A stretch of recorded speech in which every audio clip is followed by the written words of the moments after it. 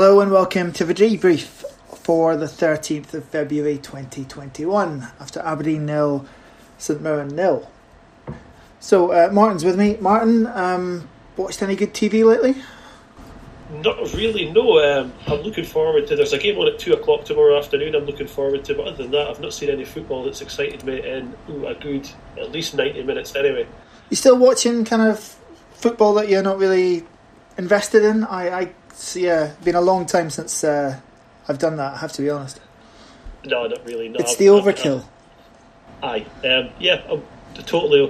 kind of struggling with... No, before I would just watch anything. Now, no, I can't face a lot of it. But yeah, the games I am invested in just aren't providing the entertainment, and the games that I don't care about, I just really don't care about them. I've seen too much football over lockdown. What about Netflix? Anything worth watching on there? Not on Netflix, no. We've been watching old stuff, really. Watched an episode of Where in the Blood the other day. That was good. Mm-hmm. Okay, good. I've been looking for kind of like upbeat, easy stuff to watch. You know, just kind of candy TV almost, like the US Office, Parks and Recreation. They're both on Netflix right now.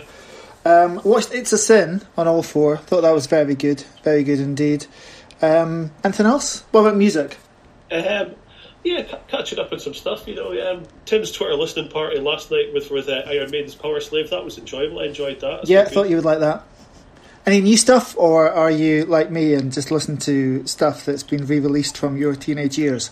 Oh, I don't listen to new stuff. I listen to Slow Tie to try and keep up with what my lad listens to, but I've not listened to his new album yet. Okay. Well, if you do come up with anything worth watching, do drop us a line. That was the debrief after Aberdeen 0, St Mirren 0 on the 13th of February 2021. We'll be back after the Celtic game midweek for, who knows, something similar. Speak to you then, and come on you Reds.